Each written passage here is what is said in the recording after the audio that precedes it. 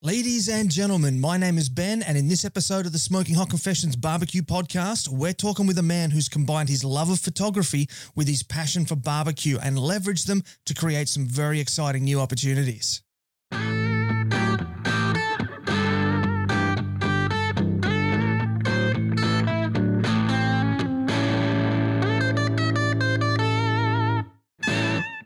Hey family, I hope you're well wherever you are and you got that thin blue smoke rolling. This is episode 114 of the Smoking Hot Confessions BBQ podcast. Now, before we get into this ripper of an episode, I've got a couple of announcements that I want to share with you. One of them is super exciting. So Meat and Fire Media Services has officially launched now. So we're taking all of the things that we do here at Smoking Hot Confessions and making those services available to other businesses who are looking to build their brand and engage more customers. We're kicking things off with our very first online course, Brand Building Through Strategic Social Media Marketing. In this course, we take you through the exact systems, strategies, and tools that we use here to promote Smoking Hot Confessions. The lessons are videos with downloadable worksheets and transcripts to make sure we have everybody's learning styles covered. And as a launch special, we want to give all you podcast listeners a 25% discount on this course. If you're ready to take social media marketing seriously, head on over to meatandfiremediaservices.com/all-courses and use the code word podcast at checkout. Now, if you would like to help us out, do give this video a like and a share on Facebook. If you're watching on YouTube, give us a thumbs up, a subscribe, and hit that little notification bell. If you're watching on IGTV, give us a heart and a follow. And finally, if you're listening on a podcast app, please do give us a 5-star rating and review. It only takes a minute of your time, but it really helps us out a lot. Okay, so now in today's episode, we are talking with a man who is no stranger to either an SLR camera or a Weber kettle. His knowledge of media and his passion for barbecue saw him land a spot on the inaugural series of Dipper's Backyard Barbecue Wars. He's now started his very own, very successful YouTube channel and is well on his way to becoming the next Pitmaster X. We're chatting with the one and only Dean Schumann, or Schuey to his mates. So today we're going to learn how Dean got hooked on Meat and Fire, what was it like to be part of Australian barbecue TV history, what life's like now he's a bona fide TV celebrity. We're going to delve into the world of YouTube and how he's finding being a YouTuber, which coincidentally also happens to be my 8-year-old son's career choice at the moment. And we're going to finish out this episode with a double lesson. So this is going to be a first for the show. Schuey was so generous. He's actually decided to come up with 2 different lessons for us to close out the episode. He's going to give us some tips for taking better food photography and also how to create a great YouTube video. So without further ado, let's get stuck into this episode. This is the internationally awarded Smoking Hot Confessions Barbecue Podcast with your host, Ben Arnott. How long's it been since your last confession? So Schuey, mate, welcome to the confessional and thank you for joining me today. Thanks for having me, Ben. Mate, it is an absolute honour to have you here. You have done quite a lot for the barbecue scene, particularly down in your way there. And so I just want to kick things off by asking you, what was the last thing that you barbecued? The last thing I barbecued actually was just chicken wings yesterday. I've had some tradespeople coming through. I didn't have a lot of time yesterday, but I just, any trades that come through, I like to feed them. And the guy said he didn't have much time. I said, look, I'll do some wings. So he punched about 20 wings and then went home. So let's start things off at the start. Where did your barbecue journey start? How did you get into cooking the meat on the fire? I moved out of home fairly early. I was 16. And obviously I was the first of my mates to move out of home, so my house sort of became a party house. And the house I first moved into probably wasn't the best and the oven didn't work. So barbecue. Look, we'd gone away, like as a kid I grew up, we'd go away for family holidays and we had one of those round flat top gases. And my introduction to barbecue was Dad would burn everything. And I'd watch everyone at the caravan park having spit roasts and all these I'd go, it's got to be better than this. So, yeah, when I was 16, that's when I got my first barbecue. Mates used to come over and it just sort of snowballed from there. So that little round flat burner gas thing, that wasn't a little bright orange jumbuck by any chance? Certainly was. That was my first barbecue as well. Yep. Well, that was Australian barbecue back then. No one was really doing low and slow back then. So, I know the Americans don't refer to what we generally call barbecue. They say it's grilling. So, but if you, back then, as you would know growing up, someone said come over for a barbecue, it meant black sausage covered in sauce, possibly a black chop, and a well done steak. So yeah. And let's not forget the blackened onions. Oh, blackened onions and the potato salad that Mum would always make. Yeah. So how did you find cooking on that little orange jumbuck there? Mine was it was a workhorse. We would throw university parties, and I'd start cooking at 6 p.m. and finish cooking at about midnight. Run through about 2 of those little camping gas bottle size things, and we'd end up cooking for 20, 25 people. But it'd take me all night. Yeah, look, I mean, as I said, the oven didn't work, so that meant there was no stovetop. And, so bacon and eggs on it, you name it, lunch, dinner, everything just got cooked on it. So I sort of progressed from there. And it was probably about a year or two later that is when I got my first kettle. So, and that sort of opened up, a whole new world of possibilities, you start to cook roasts and stuff like that. My mum was a cook, so I sort of knew how to cook food anyway, and it just progressed from there. So. Yeah, right. Now, it's interesting that you say that you moved there into a Weber kettle, because I can see just in your background there, you've got like a little collection of little Weber statues above I'm guessing it's your right shoulder there. Little ones, yeah. Just above a giant collection of cameras. So let's talk about the Weber kettles first. I'm assuming that your favourite barbecue then is a Weber kettle? All right, well, look, I mean, obviously I'm in my study, and those are little miniature ones. I used to have about 7 full-size ones in the study, and the wife sort of said, look, I'm pretty lenient, but it's an open study, so as people come through the house, they sort of saw all these Webers. There is still one. Oh, beautiful. One. There it is. So that's an unused one. Just, with my signature hats with the Australian flag on them. The other ones all got relegated. I've got 2 garages and a bigger al fresco now. So, and I've got, I think most people have seen the odd photo on Facebook, and I've got this, what they call the corral down the backyard, but I call it the naughty corner. I've got around about 50 Webers. 50? Yeah. Wow. And are they all kettles, or have you got like a mix of Smoky Joes and Smoky Mountains and Go Anywheres and all the rest of them? Yeah, all a matter of different sizes and shapes, So I've got a few Go Anywheres. I've got the small Smoky Joes, the larger Smokies, and I've got some of the Bullets. I haven't got a small one. So if anyone's got one, I want to pass it on. Just don't tell the wife. And most of them are the 22-inch kettle. And I recently, well, it was last year, through another, as we like to call them, grill fellas, through Weber. He reached out. He'd got his hands on my birth year one, 1972 Copper Mist Imperial Sequoia. So it's actually, they're in like a wooden cart, hard to get, expensive. He passed that on to me. It's currently half restored.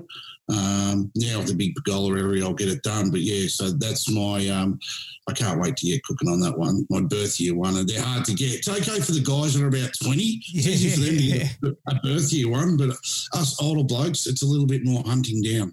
Yeah. So is that the oldest one that you've got then? Yeah, that is the oldest one. Yeah. I mean, it's probably in the last, say, 5 or 6 years, the prices have skyrocketed, like anything collectible. And I do have a few different other collections of stuff, but you'll find that people jump on the bandwagon thinking they're on a gold mine. So Webers that we used to pick up off, Gumtree or side of the road for nothing, you'd get them for $5, $10, whereas those ones now are selling for $100 to $200 because someone puts an ad up and it's a $50 Weber. It used to sit there for months and you could just go, look, I'll give you $20 for it. Whereas now they put an ad up for a Weber for $50. Within a minute, they've had 200 messages, and people are offering $200, $300, $400. Yeah. So, and then there becomes a lot of in-house fighting, people saying, they should stick to the price they wanted to sell it. And I'm like, look, if you auctioned your house and the real estate said you were going to get $500,000 and they started bidding over that, you would come in and go, hey, guys, you're being a bit silly here. I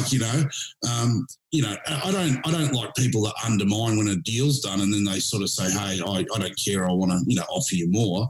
But, it's just too hard to get the older ones now. I mean, you've got to be really lucky. So I don't really chase them anymore. I've turned off all notifications off Marketplace and Gumtree. It's just not worth it. Yeah. I think the last one I got was I picked up a 1997 model, so not that old, and just a plain black one, nothing fancy. It was a one-touch gold with a cover and the hinged grates and the charcoal baskets and a Weber cookbook for $20. Yeah, and it was about 2 months later, I thought, I should have a look for another one, and they were $200, $250.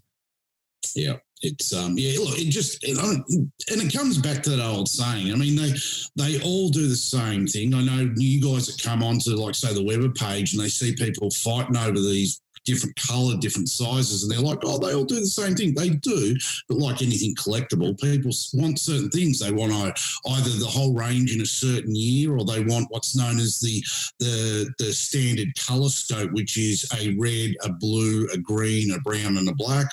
I myself just sort of like them all. You're like a chipmunk gathering the Brazil nuts and putting them down inside the tree. Yeah, interesting. So, when you are looking to collect a Weber kettle, then what are you looking for? Either something better than the one I've got, like most things collectible. So, like, if I've got most people that don't collect them don't know generally on the top vent you'll see a stamp. That'll sort of denote how old it is. So let's just say I've got a H-coated Weber, and I go, right, I've got one that's got a few bits of enamel missing and so forth, and I see a better one. As a collector, I'm going to try and get that better one, and then I'll move on that other one that I had that's missing a few pieces. Or if there's one there that, you want that colour and you just don't have it, like the GAs, the go anywheres, man. The coloured ones of those are $1,000 at the moment, Yeah, that's ridiculous. Oh, it is. And the thing is again, no one wanted them. Like, it was like, it's progressive. It's funny. You just sort of like anything collectible, you see this wave of 6 months of everyone trying to get a certain thing. 3 years ago, everyone wanted a blue Weber, as good as you could get one.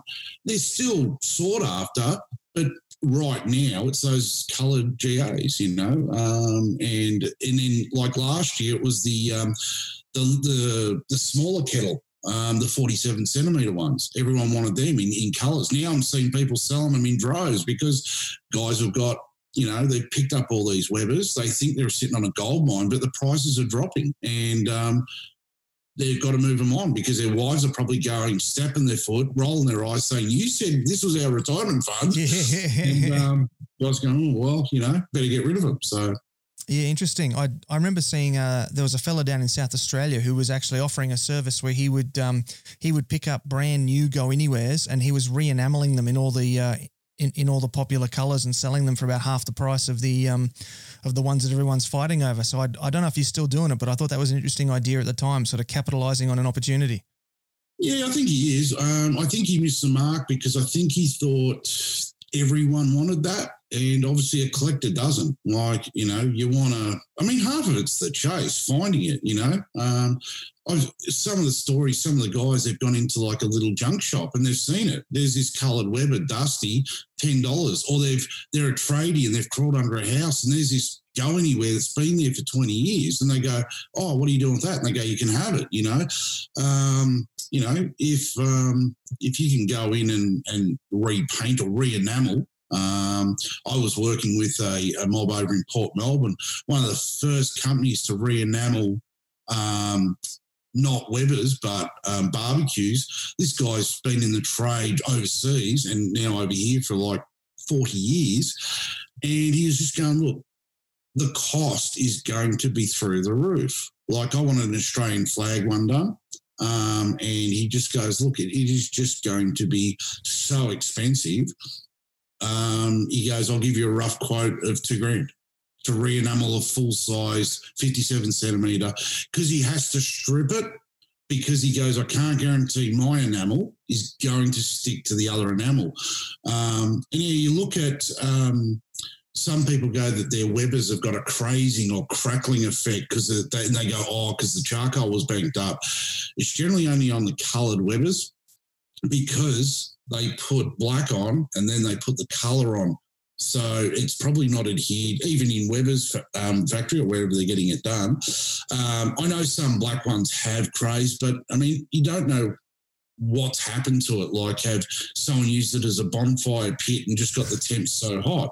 But in saying that, they're enamelled at 815 degrees Celsius, so they should be able to take a fair bit of heat. So it's fairly an anomaly or a badly abused Weber that's going to get that hazing. But yeah, I definitely wouldn't bother buying a $500 or $600 GA that someone's re-enamelled, because I don't know what process they went through. And realistically, I could just get some heat-proof paint if I really want to change the colour of the outside and just touch it up every time I scratch it. So, yeah.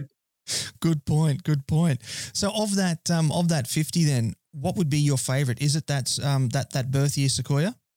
It will be when I finish restoring it. It's currently in pieces over my my 50-year HGU. So I can't get that out of the garage because, the garage is chockers full of like tools and stuff, but also Webbers and stuff. So I've got like a little pathway I can make my way around it, but I don't have shed space where I can openly restore stuff. So I took it all apart. I've done the rough sand on it to take the cart back to just wood. And I'm halfway through doing the finer sand on it, and I just need space to stain it. And because I've had the big pergola area built, I should hopefully get that done over the next couple of months. But yeah, look, other than that, I think the white one, I had a guy advertise a few years back, and he just happened to be 2 minutes down the road from me. I didn't know that. He just put up a post on the Weber page and said, hey, I got a white or an ivory Weber, put a photo up, had a few little dings on it. He said, what's a decent price? I want to let it go. I just messaged the guy and I said, look, currently the blues and reds and all that are fetching anywhere from $2 to $350. I'll be honest, it's a white one. I just don't see anyone using a white one here in Australia. I'll offer you $350, $400. What do you want? And he said, how about you come and have a look? And I said, yeah, all right. It was 10 o'clock at night. It was pouring down rain. 2 minutes away. Found out the guy had I think that gastric sleeve operation. Okay, yep. And so he was keeping one, just a standard Weber, and he goes, yes, I got to get rid of it. And I had a look, and it had a couple of dings on it. I said, look, will you take $350 for it? And he goes, yeah. He goes, look, a lot of guys are offering me $100, $200, whatever. He goes, but you actually explained why you're offering it. And I offered, as I said, at the time, the coloured ones were probably really only getting about $300, and that was in perfect condition. But I said, look, even though it's got a couple of dings, I'll offer you a bit more because I just don't see white ones. So I think most people consider that I had the first white one, although it's not a new one. He got it off a guy from the UK, brand new. The guy came over here.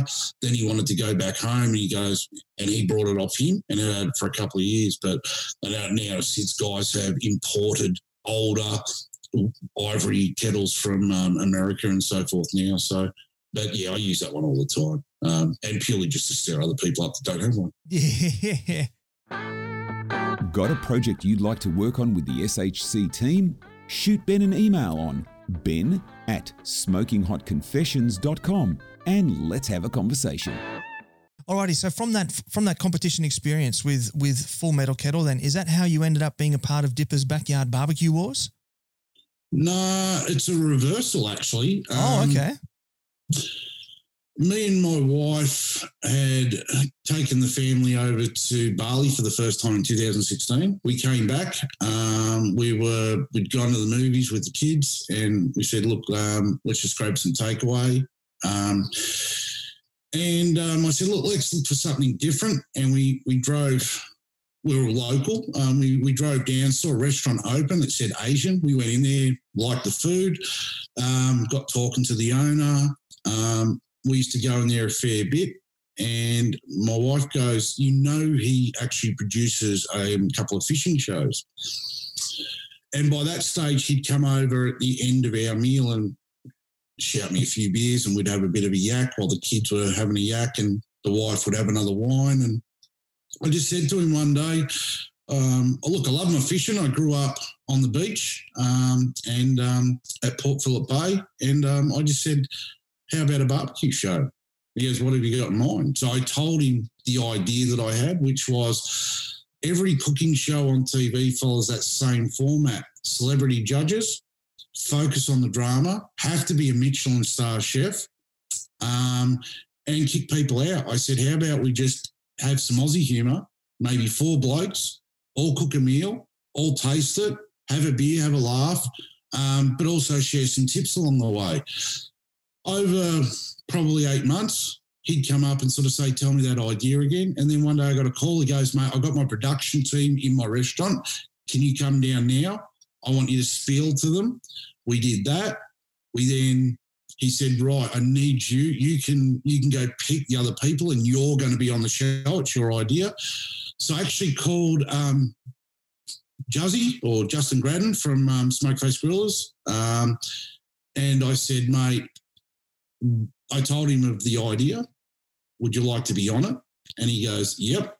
From there, he said, who else have you got? And I said, look, I haven't. I go, look, I just know you and your products. Obviously, I don't know if most people would know, but Juzzy makes the offset plates and that for the Webbers. So I definitely knew of him. And he was always come across as a decent bloke. And he actually suggested Dan Barrett, who at the time was the current Australian champion, and Boomer. I must admit, I really wasn't heavy on the Australian Barbecue Alliance page. I saw it was mainly focused to comp, so it really didn't interest me. And I'll be the first time to admit that I didn't really know of Dan or Boomer at that stage, but I met the guys. We got off really well, and at our first meeting, Boomer said, mate, we've got a spot open. Would you like to know what comp's all about? And I said, mate, I'll jump at it. And that happened to be Meat Stock was my first one. And then through that, he just goes, look, do 1 or 2, tell us if you like it. If you like it, you can stay on the team. If not, at least you had the experience. And mate, Meat Stock, I was hooked. And before Meat Stock started, Jay had spoken to me, Jay Beaumont. And he goes, mate, we're doing a Weber display. I've seen your Webers. Would you mind doing a display? And I said, yeah, mate, I'd love to. So, that's why that sort of happened, and set up the ute and took in some different coloured Webers and so forth and set them up. And, the bug hit. I love comp, but I just don't know when I'll get back to it. I definitely will at some stage, but I might even do a little float around other teams that are competing and just sort of put my hand up, even if I'm, washing dishes or picking parsley or whatever, just to help out. But I like the atmosphere is great, and I definitely miss catching up with the guys because, as you would know, you speak to guys online and guys from interstate, you probably only see them 2 or 3 times a year, but when you see them, it's like you've seen your best mate again and you just hit it off again. So definitely love it. But yeah, that's how it happened. It was the TV show, the idea, and then from that progressed into the competition side of things. Yeah, awesome. And what was the public response to the show like? Absolutely loved it. Look, there was critics. Not everyone's going to be a fan of it. There's always critics, yeah. And you expect that. We went into it knowing that the comp guys mates or not mates would watch it to be very critical. We knew that, and we knew other people would watch it to learn. Other people would watch because they love barbecue. The ratings were great, hence why they offered it a second series. And to my knowledge, it's the only Australian barbecue show to get a series 2. It is. It is. So, to know I don't know, a lot of people know, even though it was my idea and I was meant to be progressing forward, and so are the other boys. None of us are on board with season 2. There's other people. I won't delve into it too much why, but I can sit back with a big smile on my face going, I did that. I made that. And look, it was a team of people that did it, but it was my idea. It wouldn't have happened if Boomer didn't jump on board. It wouldn't have happened if Dan. And then Dan at the last minute he had so much on that Scott Gould just jumped in at the last minute and said, mate, I'm on board, whatever you need. And realistically, I think Scott became the star of the show. He's a character. He knows what he's doing. And he was able to articulate it to the general public. But yeah, it's with Juzzy, Boomer, Scott, myself, there was a couple of people behind the scenes and so forth like that. The media guys and the sound engineer. These guys had worked on some big stuff away from that pilot. It was fantastic. And it was just fun. We did all 8 episodes in 1 week. Wow. It was grueling, but fun. It really was. It's, I'd like to say to anyone, if you can do it, do it. But it just does, the opportunity just doesn't come up, to create your own TV show. But it nearly didn't happen. Seven and Mate sort of showed some interest. Then it sort of died down a bit. They're the ones that decided they wanted a competition aspect of it. So, spoiler alert, I wrote who won each episode. I had mates ringing me up going, mate, can't you cook? What's your problem? It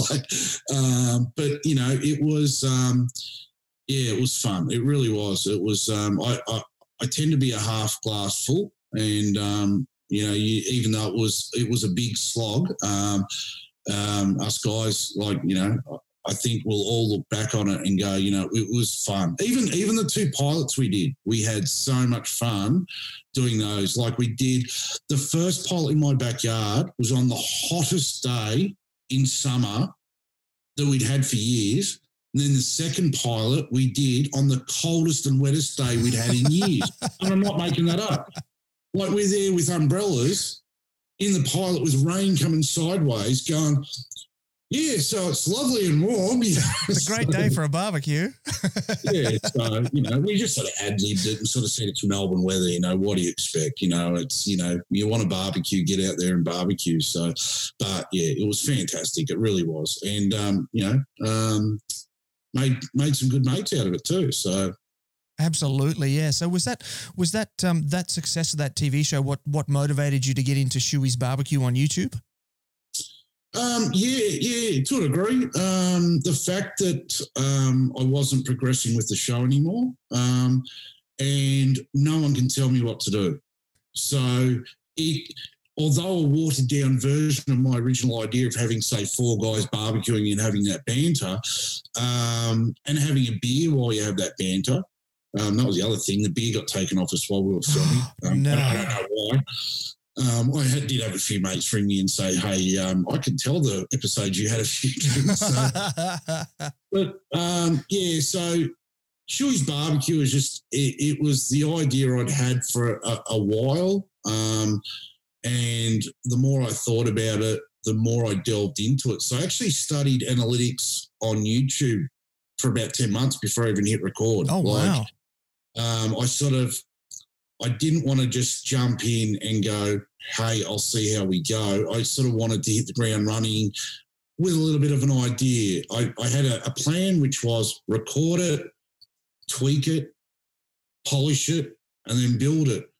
Unfortunately, or fortunately, I should say, You can't control those things. So it builds itself ergonomically. I don't ask. I mean, like I'll tell people, if you like it, subscribe, but I don't put a post up anywhere saying, oh, get a mate to like it, share it and that. I want people who want to watch. And it just progressed. And then, like as said, then sponsors jumped on board, approaching me and saying, how can we be a part of this? This is fantastic. I love the idea.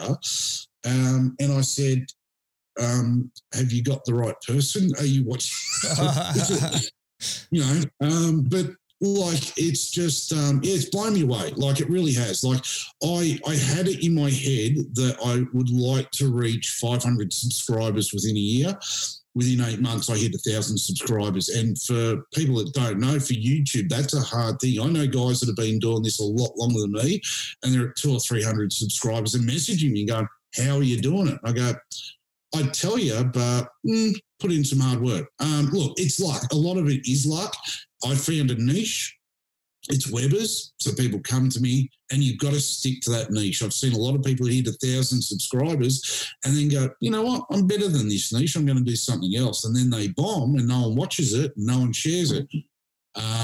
So it's, it's just a matter of luck. It really is. It's, and hard work and so forth, but and having fun. With whatever you're doing, you've got to have fun.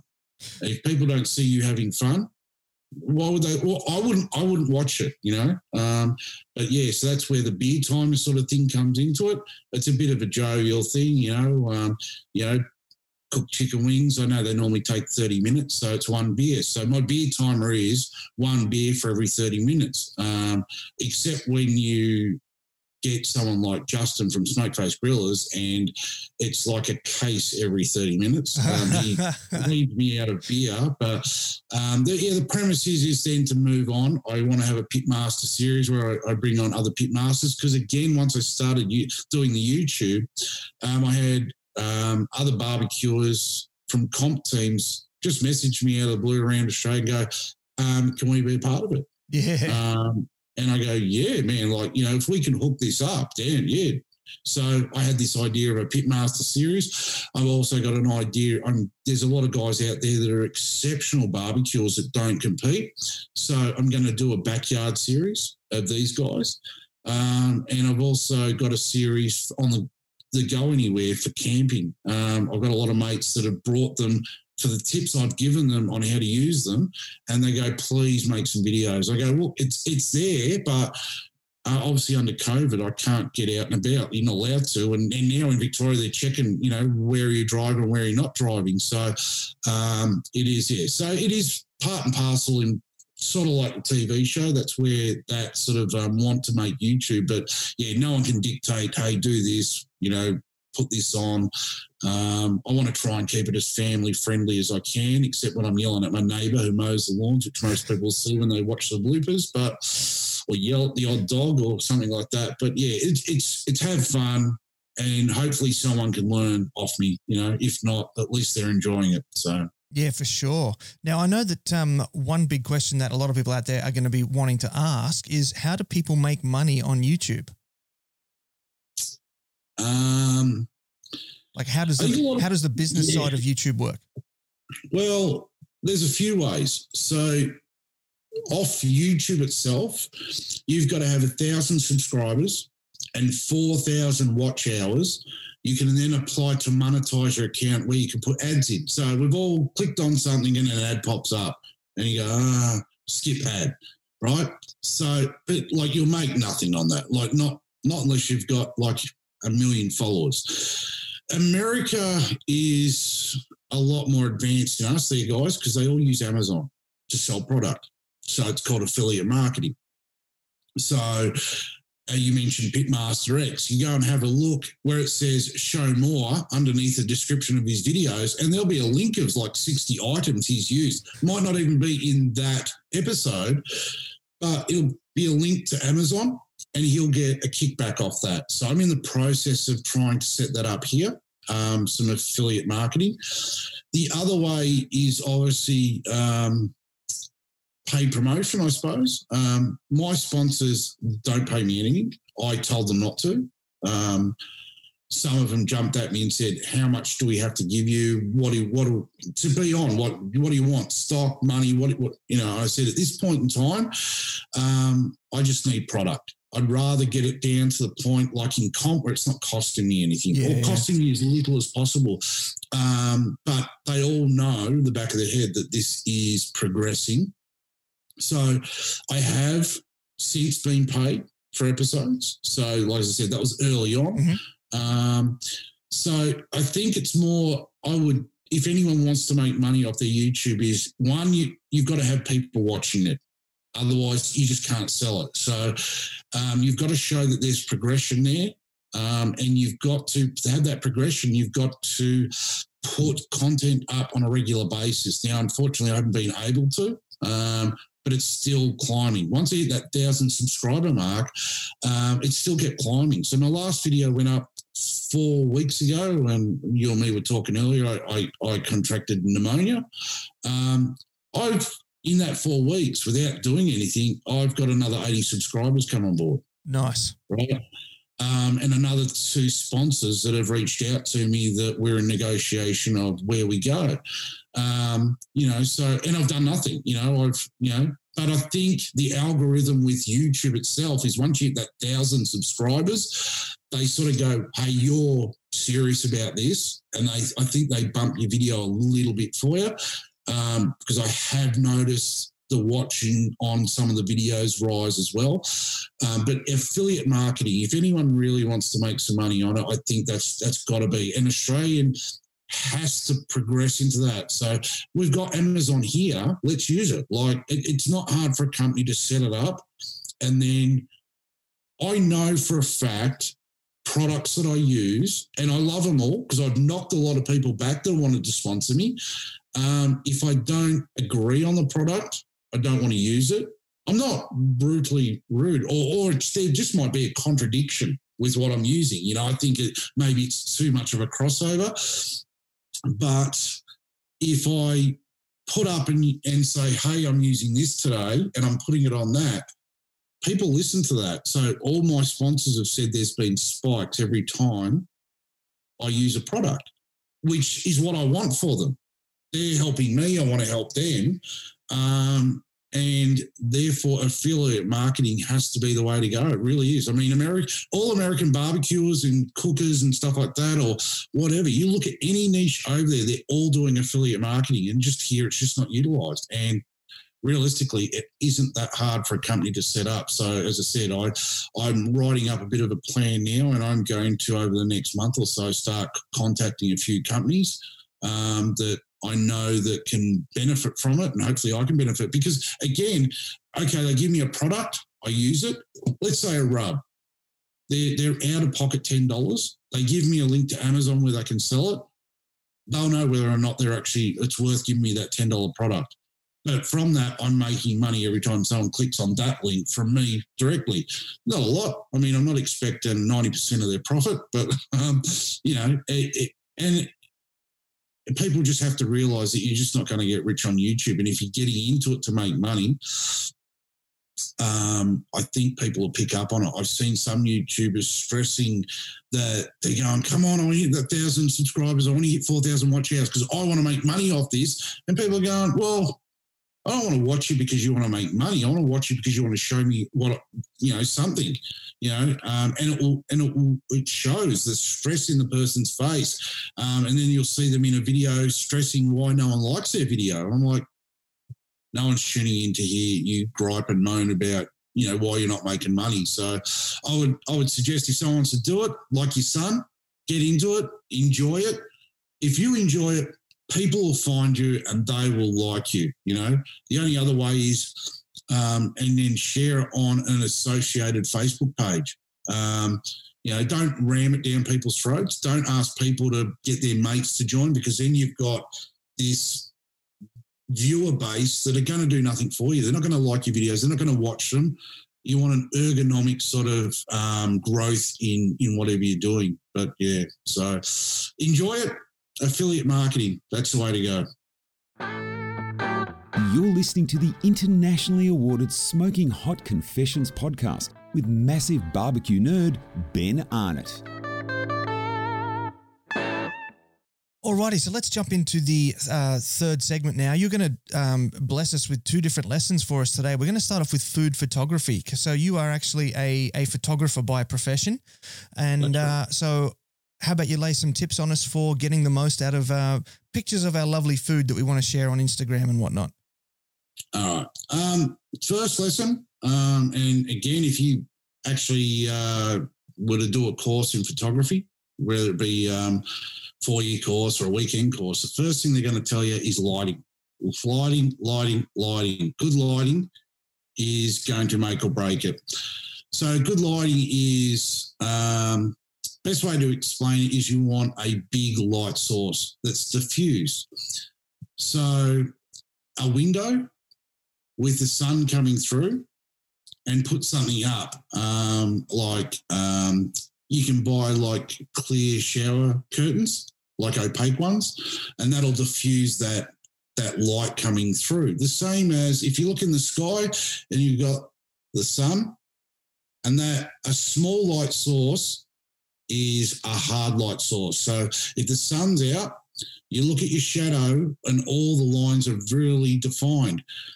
Then watch it when the cloud comes over and diffuses it, and all the sharp lines disappear, and it's just a nice diffused light. Your shadow's still there, but there's no hard lines. You want diffused lighting, okay? You don't want harsh shadows on your food.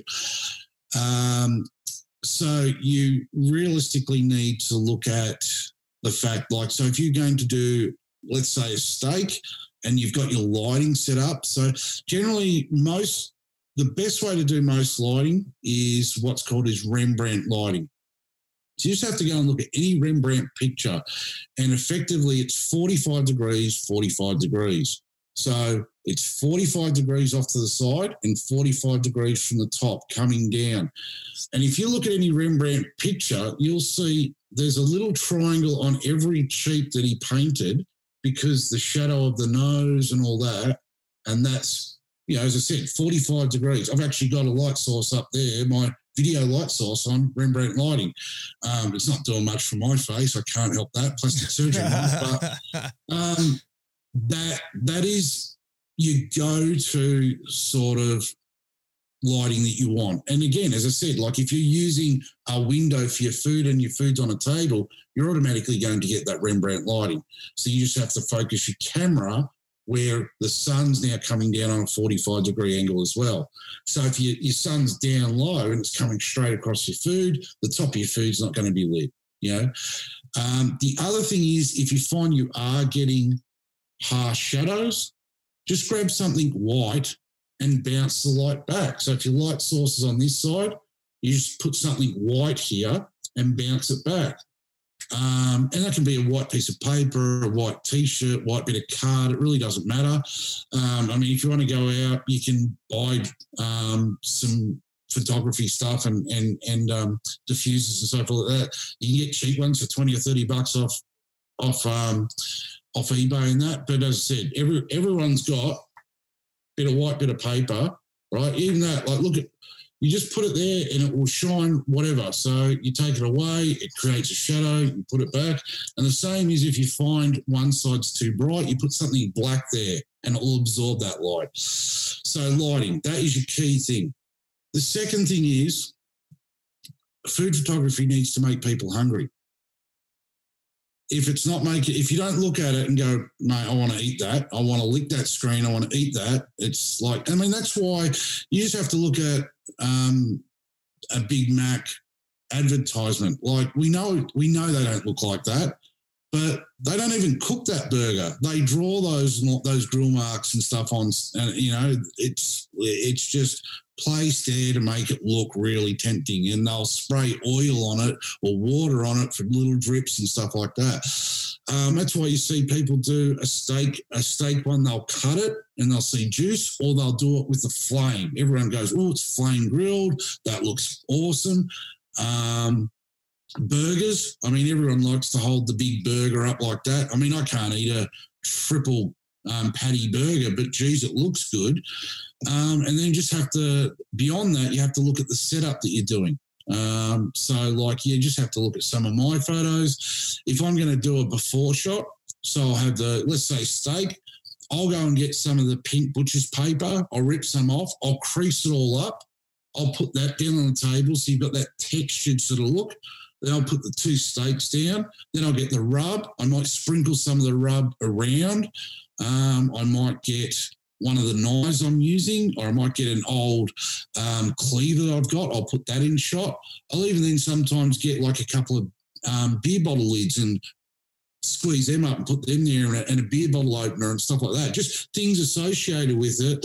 So it's not just a raw piece of meat, which isn't really that appetizing, but a lot of people like to show that first shot and then progress that through to the finished product, your steak well done, or not well done, but cooked. So it looks good. Grill marks on it. I don't really use my grill grates a lot, but for a photo, I mean, it just looks fantastic. And then cut it open and show that it's, a medium rare or a medium, that pinky hue. And if not, learn how to Photoshop. Look, color and the correction. other thing is, hey? I just said color corrections. Yeah, that's it. And then beyond that, like if you really want to delve into it, like, I generally clean everything. So, it's just at the back of my head, all the little details. But like when you use editing software, you can take out a little speck here or a little speck there. And the other thing is just thinking of other angles that other guys aren't using. I did a shot of a steak looking up through a Weber. So the steak's there, you see the grill, you see the charcoal. I know that photo, yeah. And people still guess. Would this be the time to now let everyone know how it was done? Yeah, please do. Yeah. It was an old beaten up red Weber, and I took a jigsaw to it and cut a big bloody hole in it. I figured it must have been something like that because from the angle of it, it looks like you've actually got the camera inside, like yep, and down with the charcoal.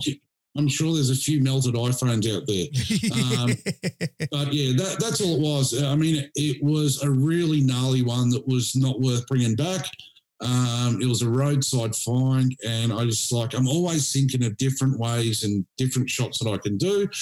And I just went, you know what? I'm going to do this. I did it, posted it up. People love it, shared it around, and it makes other people think, I mean, as I said, you try and look for something that someone else hasn't done, find to replicate what other guys have done. I mean, like I wouldn't be the first person that did a shot from underneath of anything, but as a steak getting cooked in a Weber and you see the charcoal, I've not seen one done like that. So, it's just trying to think of, and not everyone's creative in that way, but you learn by watching other people. And then just try and think and be a bit creative. So get the shot that you want, the one that's in your head. You should already know what you want, and then have a bit of a play with it before your food goes cold or your family starts yelling at you and say, "Can we eat yet?" So I've got pretty quick at taking photos, obviously, because I am a qualified photographer. So I think most people you get some, or not most, but you get some people saying, I don't know how you guys get photos. The food gets eaten so quick. Blah, blah. My kids know not to put their fingers near my food. Yeah. I think I've met them. The oldest one's got about two fingers missing, don't they? Or yes, he does. So those tips for photography, then, do they carry over into when you're shooting your YouTube videos? They do. I mean, you've got to have good lighting. And unfortunately, like where I was positioned working or trying to do the YouTube under my existing alfresco, and the lighting wasn't great. And the cameras I'm using to film on my DSLRs, now they're professional for photography and they have a video function, but their main aim isn't video. So they take a little bit more reworking, and they don't have autofocus. And so, yeah, it was a bit off. I've since upgraded the lighting. This would be one of the lighting. So, yeah, I spent quite a lot of money knowing that I was going forward in lockdown, and that, I sort of was building effectively a YouTube set.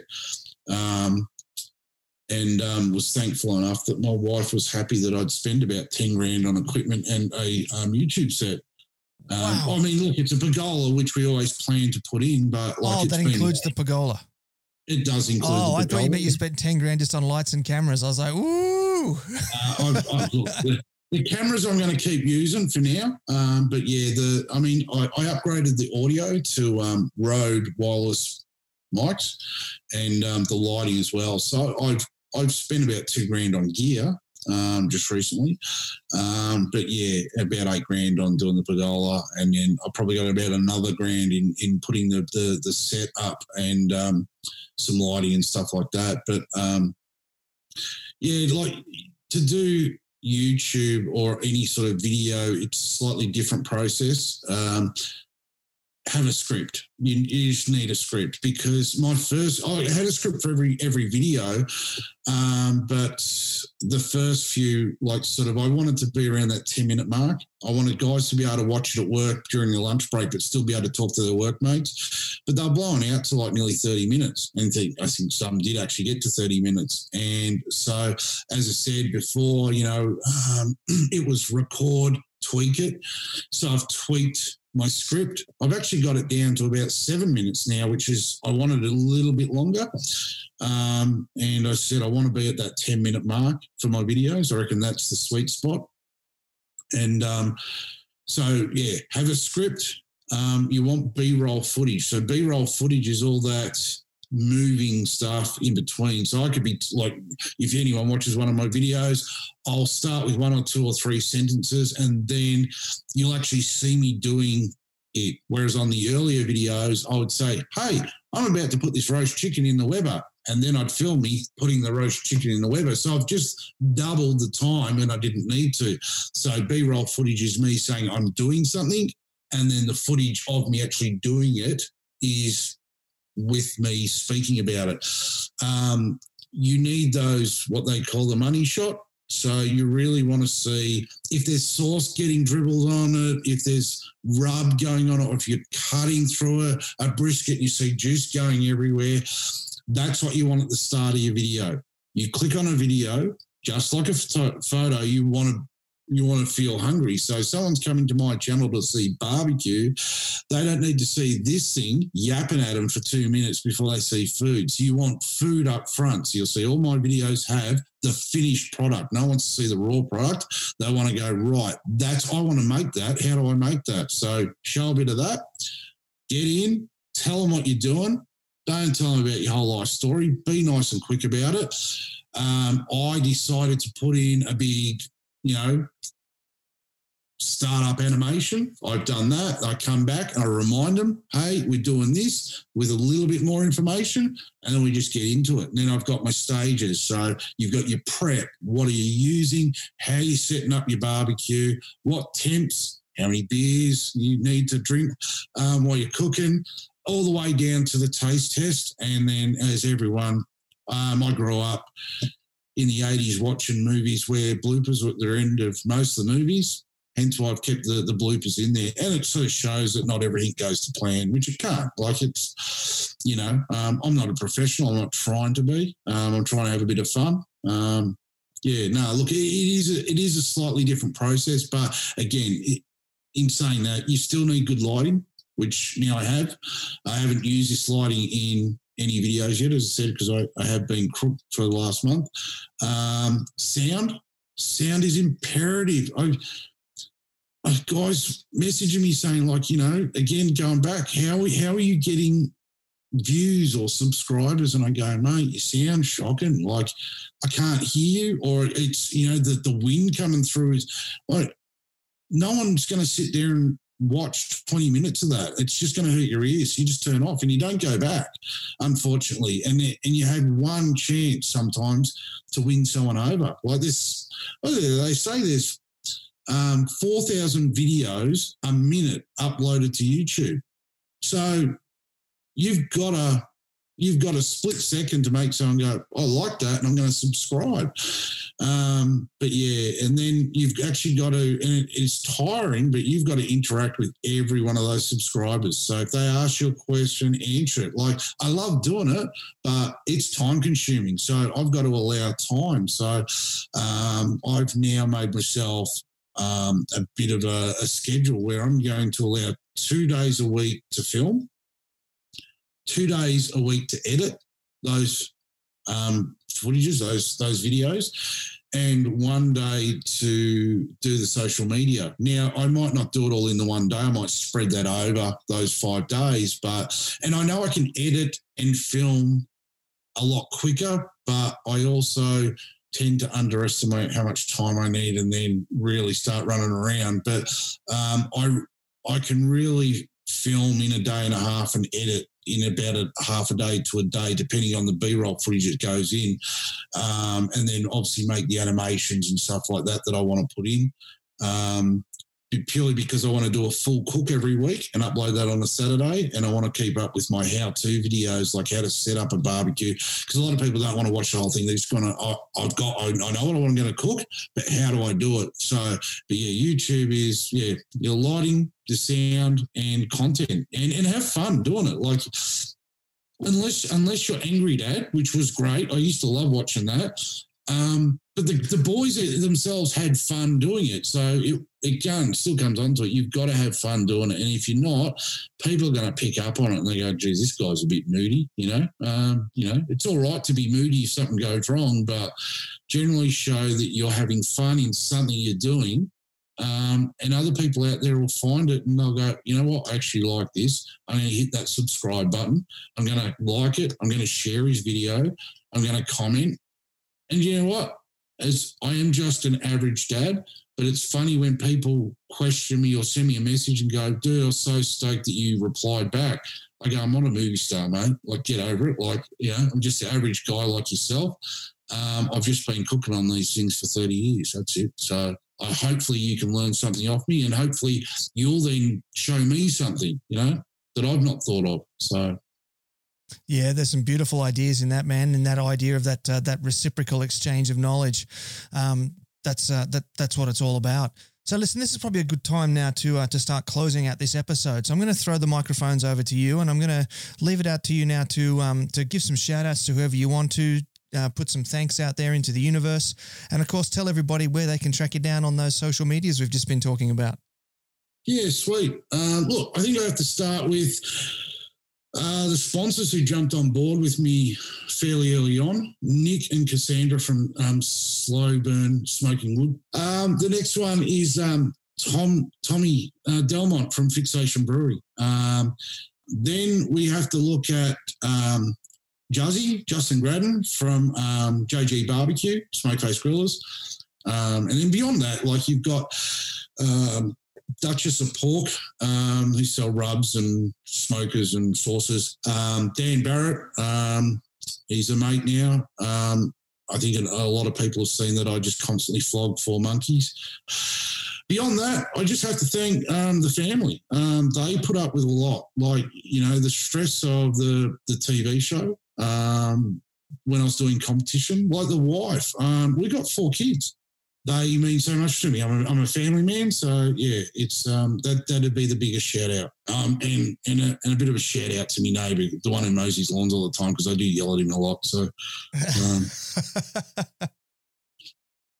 yeah, fair enough. I've seen them in the blooper reel. Well, thanks very much for your time today, Dean. It's been great to have you on the show, and I really hope that you're up to this is day 109 in lockdown. You said you've just gone into another 6 weeks, so we're probably not going to see you till you're over the 200-day mark.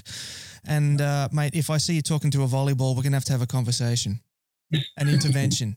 Look, Dean, thanks very much for your time, and thanks for coming on board, and best of luck with the rest of your lockdown. Thank you very much, Ben. It's been a pleasure, and I really appreciate you reaching out. And And there you have it, family. That was Dean Schumann, aka Schuey to his friends, from Schuey's BBQ. What a generous guy. We learned about his love of photography and barbecue, his time on national television, and he was incredibly generous by not giving us one but two lessons in not only how to take better food pics, but also how to shoot a great barbecue video for YouTube. I have a funny feeling we're going to see several more barbecue YouTube channels popping up in the very near future. So before we go, just take a minute and give this video a like and a share on Facebook, a thumbs up, subscribe and hit the bell on YouTube, a heart and a follow on Instagram TV, and a 5-star rating review on your podcast app. It lets our robot overlords know that you like this show and they should show it to other people who might like it too, which really helps us out as well. And just head over to meatandfiremediaservices.com and check out what we're doing over there. We've got some good stuff coming up. And so that's all we have time for today. So until next time, take care of each other and keep on queuing. Thanks for listening to the Smoking Hot Confessions podcast. Head on over to smokinghotconfessions.com for recipes, tips, and Ben's own confessions.